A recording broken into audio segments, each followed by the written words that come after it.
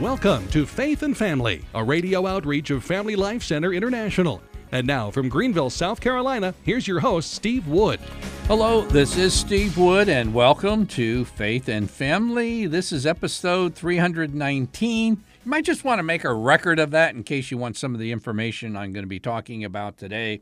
But our topic is this: what's ahead for the pro-life movement? And really, where should the pro-life movement go? It seems that we're facing some pretty serious times ahead. But the way to move the pro-life movement forward, and I've said this several times, is the pro-life train. And the pro-life train has the engine, which is cult. And I don't mean like the Moonies cult, but by cult, I'm talking about the religion of a nation. And cult, when it's healthy, grows a healthy culture. Culture is like the in-between car, the coal car of the train. It follows the engine of faith. And then finally, politics is the caboose. It's definitely part of the train. It needs to be part of the train, but it doesn't lead. And honestly, I think you would say many efforts and attention of the pro-life movement is a train going backwards. And it's absolutely essential we get this right. And so, as long as abortion is legal in the United States, I'm going to be talking about this. So, I'm going to be talking today about what I think is the only political means of overturning Roe versus Wade after the Biden-Harris administration, at least in our lifetimes. And before I do that, though, just a real brief mention on cult, that's the religion, and culture, which grows out of the religion. The key faith dynamic for creating a culture of life, as well as nurturing the faith, is the family. The family is the cell of society. The family is the place where faith is first nurtured. And the Pope of the family, St. John Paul II, said, "The family is the sanctuary of life." And again, I don't know if we really hear this, even though he said this in 1992, but let's try to hear this. The first essential structure capable of changing the culture of death is definitely the family. The family must become the center of every social, political activity. And then finally, from the Gospel of Life, the role of the family in building a culture of life is decisive and irreplaceable. Now, let's take these words of St. John Paul II and really receive them, not as nice, pious statements of a pope to kind of warm our hearts and minds for a moment or something, but developing a pro-life strategy that would follow this. And the special challenge, and this is Steve's suggestion, but the special challenge facing both the church and the family in the 21st century is this: it's to provide a strong enough spiritual formation for young Christians so that they can survive and thrive in the midst of our toxic culture. This is not happening right now. And so we're needing to make some changes because what is happening isn't good. By isn't good, I'm referring to the dropout rate for older teens and young adults is around 60%, growing quickly towards 2/3 of those who are actively involved in church, Protestants and Catholics, then dropping out when they hit early adulthood. Now, if we can't stop the hemorrhage of Christian youth, then our political future is dark. Okay? So this is where we really have to go. We can't kind of like just say, well, we're having this hemorrhage and hopefully it'll turn around. Meanwhile, let's spend more on pro-life politics.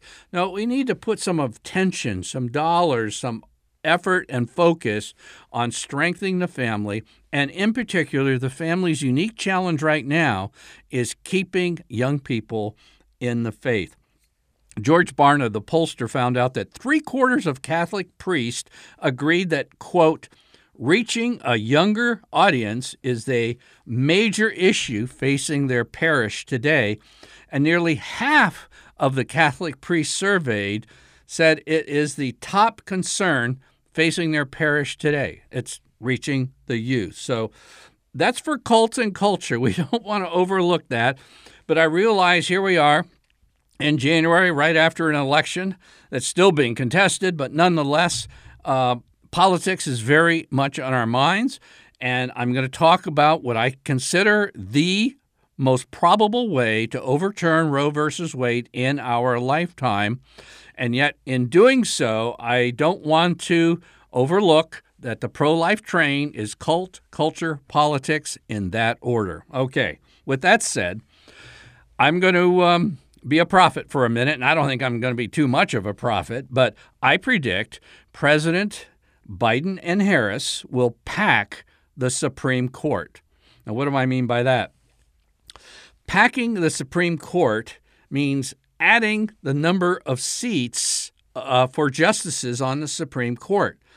President Roosevelt announced his intention to try this in 1937, and what President Biden could do would be to add to the number of justices on the court so that the influence of the more conservative majority justices becomes diluted, and thereby enabling all kinds of legal rulings on a lot of bad precedents, including those relating to marriage, life, and all aspects of our culture.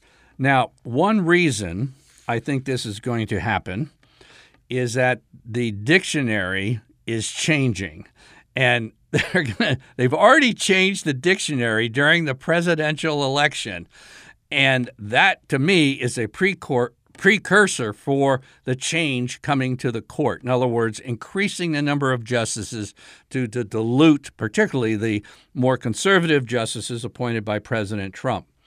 The National Pulse website picked this up, and it was very perceptive. Dictionary.com, an online dictionary, changed its definition of court packing, which I just explained to you, during the election season. Before the election, the definition read as such: an unsuccessful attempt by President Franklin D. Roosevelt in 1937 to appoint up to 6 additional justices to the Supreme Court, which had invalidated a number of his New Deal laws. President Roosevelt came up with his progressive New Deal laws, and the Supreme Court said they weren't constitutional. He didn't like that, so he was going to change the court with adding progressive justices to the court so that they can't overturn his laws. Well, this is what Dictionary.com came up with, adding a second definition to court packing during the election season. And it says this: the practice of changing the number or composition of judges on a court, making it more favorable or to particular goals or ideologies. You see, it's just sweeter sounding, just making it more favorable to achieving your particular goals or ideologies. In other words, killing innocent children, for instance. That's court packing. That's changing. Now, here we go with the number one pro-life political strategy. I've shared this before, and quite honestly, I don't think much has come of it. But maybe, since this is what is going to happen, I'm predicting that. So if you see a President Biden and Harris administration trying to pack the U.S. Supreme Court, then, oh, I remember, Steve was talking something about this. Well, once that happens, if you've ignored me when I've suggested this in the past, now is the time to kick this into gear. The number one political pro-life strategy is stripping the U.S. Supreme Court of jurisdiction over pro-life and abortion-related cases. This comes straight out of the U.S. Constitution, Article 3, Section 2, and I encourage you to look it up online. It's a paragraph. And it says in all cases affecting ambassadors and states, the Supreme Court shall have original jurisdiction. In other words, in cases relating to other nations, in cases relating to states, Supreme Court has original jurisdiction. But in all other cases, all these things like prayer in schools, same-sex marriage, pro-life rulings, Roe versus Wade, all other cases before mentioned, the Supreme Court shall have appellate jurisdiction. In other words, they'll have jurisdiction to hear those cases, but with such exceptions and under such regulations as the Congress shall make. Now, I'm going to give you a statement that is probably not heard 99% of the schools and high schools, even colleges, and except for maybe a handful of law schools, is not even taught. The Supreme Court isn't supreme in the United States. The Supreme Court is supreme over courts, but according to the U.S. Constitution, the supreme branch of our government is Congress, and it's immediately accountable to the people. Congress can decide which cases the Supreme Court can even hear. And if they want to, Congress can limit the Supreme Court's authority. Does this require a several years effort of a constitutional amendment? No. It takes a majority vote of both houses of Congress and the president's signature. No supermajorities or anything like that. And Roe versus Wade can be neutralized. And the same thing goes for the Supreme Court's same-sex marriage ruling. And I know what you're thinking. Well, this just can't be true. Because if this is true, why didn't the George W. Bush administration do this? I mean, the Republicans had a golden opportunity to strip Roe versus Wade of its tyranny over the states outlawing abortion. Why didn't they do it? I dare say that's probably one of the better questions the pro-life movement needs to answer, and one of the better questions that pro-life organizations and their leadership needs to answer. Now, I have on my desk a remarkable 27-page document from 1981. It's a PDF, and if you want a copy of this, it's filled with a lot of legalese, but if you want a copy, you can download it free from a government website. And just remember to contact us for info during a broadcast. You email askthehost@gmail.com, and this is episode 319. If you can give us an episode number, we can get you a handout real easy. Otherwise, we have to dig a little bit. Okay. The remarkable thing about this PDF download I'm talking about, this document from 1981, it was prepared way back in the Reagan administration when they were frustrated by the U.S. Supreme Court blocking the reversal of Roe versus Wade. I mean, if Roe versus Wade happened, I guess some people could claim ignorance when life began. But my goodness, how can you in a modern world say life doesn't begin at conception and then say therefore it's okay to take the life of a preborn child? No, it's ridiculous. In any case, the Reagan administration asked its Attorney General, Ken Starr, to prepare a paper for the Reagan administration. What could be done to get rid of the Supreme Court blocking the reversal of Roe versus Wade? And Ken Starr had a special assistant who prepared this 27-page paper. Now, the $24,000 question in today's broadcast, what is the name of that special assistant to Attorney General Ken Starr preparing that paper for the Reagan administration, how to get the Supreme Court out of the way from overturning Roe versus Wade? Do you know what that special assistant's name is?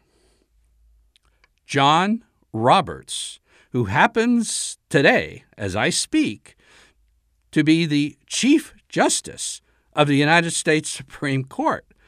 Now, in the past, when I've advocated this, I had an attorney write me, Steve, don't say that stuff. What you're doing is going to destroy the U.S. Constitution. And here, the man who is now Chief Justice of the U.S. Supreme Court wrote a 27-page paper saying, yes, the Constitution does give Congress authority over which cases the Supreme Court hears, except for that very narrow ones about ambassadors and contests between states. For instance, this is from John Roberts' paper presented to the Reagan administration.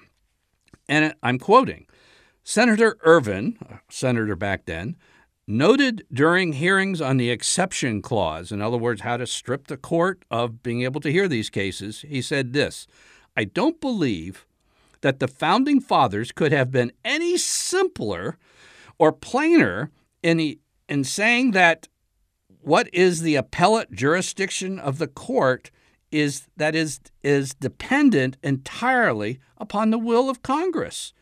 And Judge Roberts cited the fact that an older, unanimous Supreme Court decision upheld the power of Congress to divest the Supreme Court of jurisdiction. Now, let me bring this kind of into the present. After the U.S. Supreme Court, can you imagine this in the day in which we're living? The highest court of the land, very educated men and everything else, coming up with the idea that marriage between a man and a man or a woman and a woman is somehow legal and proper and good and therefore required by law in the United States of America. Now, President Trump, after the Supreme Court legalized same-sex marriage, said this, you have these cases that have already gone to the Supreme Court, they've been settled, and I'm fine with that. Now, that's what President Trump said, and I would dare say his Republican advisors should have been booted.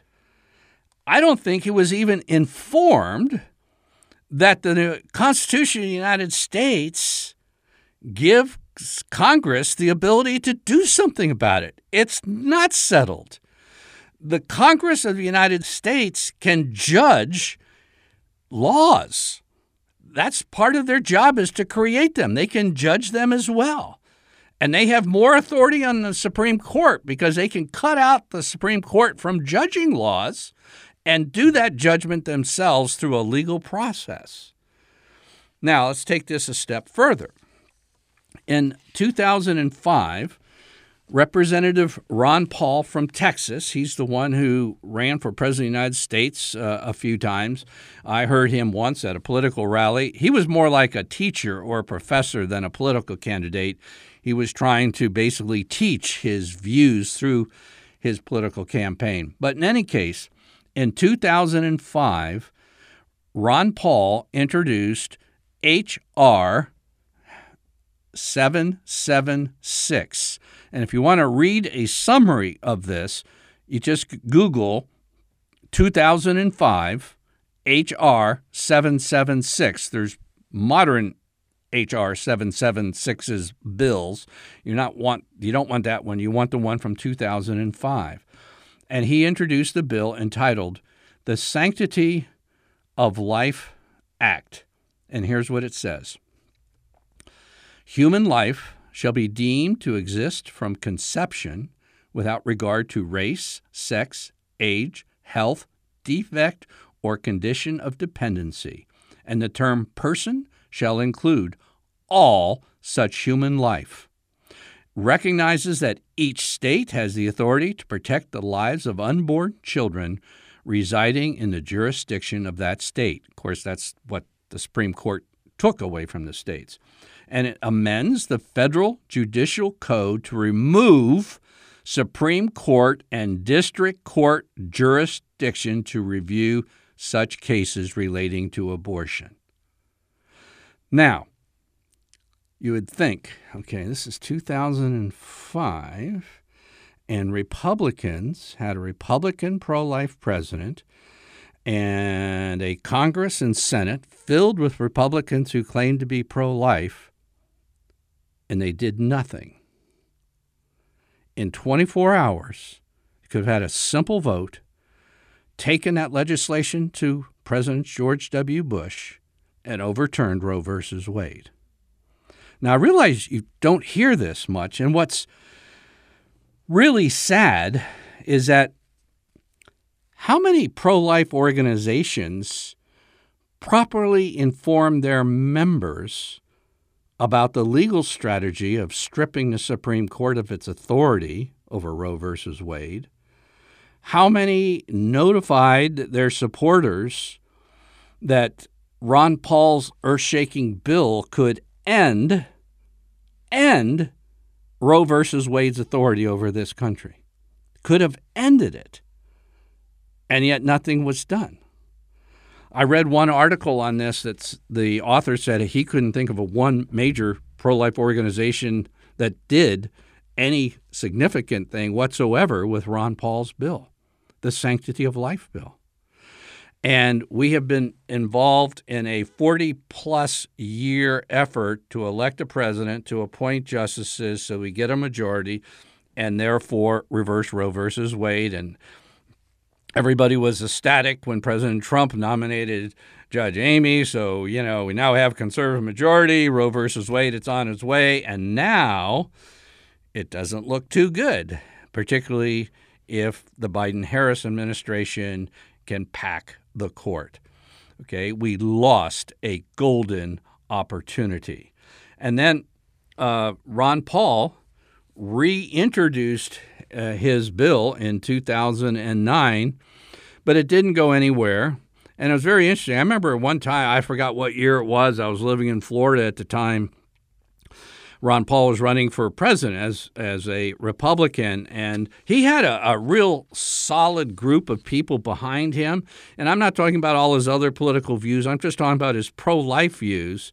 When the Republican convention was being held in Tampa, they didn't even give him a speaking slot that week. They put him over at the University of South Florida Dome apart from the whole event. And, this just can't be. The politics of pro-life organizations is weak. Now, I'll tell you what will happen. If I was on secular radio, I don't want to give anybody suggestions, but I don't know if my radio studio would be standing. The secular media would just go nuts. They're counting on ignorance of the Constitution of the United States. They're counting on the ignorance that the authority that Congress has over the U.S. Supreme Court. They're counting on that nobody will bring that up. And once it is brought up, then the heat will start. And pro-life politicians will take the easiest route they get in order to get elected. Now, here's what I suggest. I believe it's time to graciously, and I underscore graciously, we don't want to attack pro-life organizations, okay? We do not. We want to support them. It's time to gracefully but very firmly turn up the heat on pro-life organizations and all candidates for office. Let me explain. You simply notify your favorite pro-life organization, and my guess, send them a generous check. Probably most of or at least a huge percentage of the people listening to this broadcast gives money to pro-life organizations. I suggest you continue to do so, but just with your donation, just mention that your future donations to that organization will be dependent upon their identifying and promoting candidates who pledge support for stripping the Supreme Court of jurisdiction over abortion, and since I'm kind of a family guy, and same-sex marriage cases. Okay? They have to pledge support. Now, I'm saying all pro-life candidates Well, maybe except for coroner. That's kind of a dead-end office. But other offices, yes. Why? Because those elected to the lower offices go to your local councils and this and that. They'll go on to state offices, and from state offices, they'll go to Washington. So get them, nip them in the bud. I'm running as a pro-life, whatever. Are you willing to pledge your support to strip the U.S. Supreme Court of its authority over Roe versus Wade? They're probably not going to know what you're talking about. So we probably need to prepare like a little fact sheet and stuff like that so they can get most of the best books on this are outrageously expensive because I think they're out of print. But we want to do this, and we have to turn up the heat. I'll just share briefly, back in the day, I guess it was around 1990 or a little before, I was involved with Operation Rescue, which was the nonviolent, peaceful sitting down in front of the door of abortion clinics and preventing abortions from happening that morning or that day. And it was treating abortion as it was murder, okay? Abortion isn't just a political issue. It's a murder issue. And what the leaders of Operation Rescue felt is that a lot of pro-life political leaders didn't treat it that way. And so, believe it or not, the leaders of Operation Rescue asked me to begin the first statewide political arm of Operation Rescue and get real tough with pro-life candidates and follow up and get rid of the hypocrites, the ones that say they are and end up doing nothing. It's very easy to say you're pro-life, but pledge you're willing to strip the Supreme Court. Press will go after you. So what? Let's get going. We have a total of 469 seats of U.S. Congress. Will be up for election in 22 months, November 8th, 2022. Let's get going, build a coalition to strip the U.S. Supreme Court of its authority in Roe versus Wade. I'm Steve Wood, your host, and you've been listening to episode 319 of Faith and Family Radio. Faith and Family is a radio outreach of Family Life Center International. Visit us online at dads.org.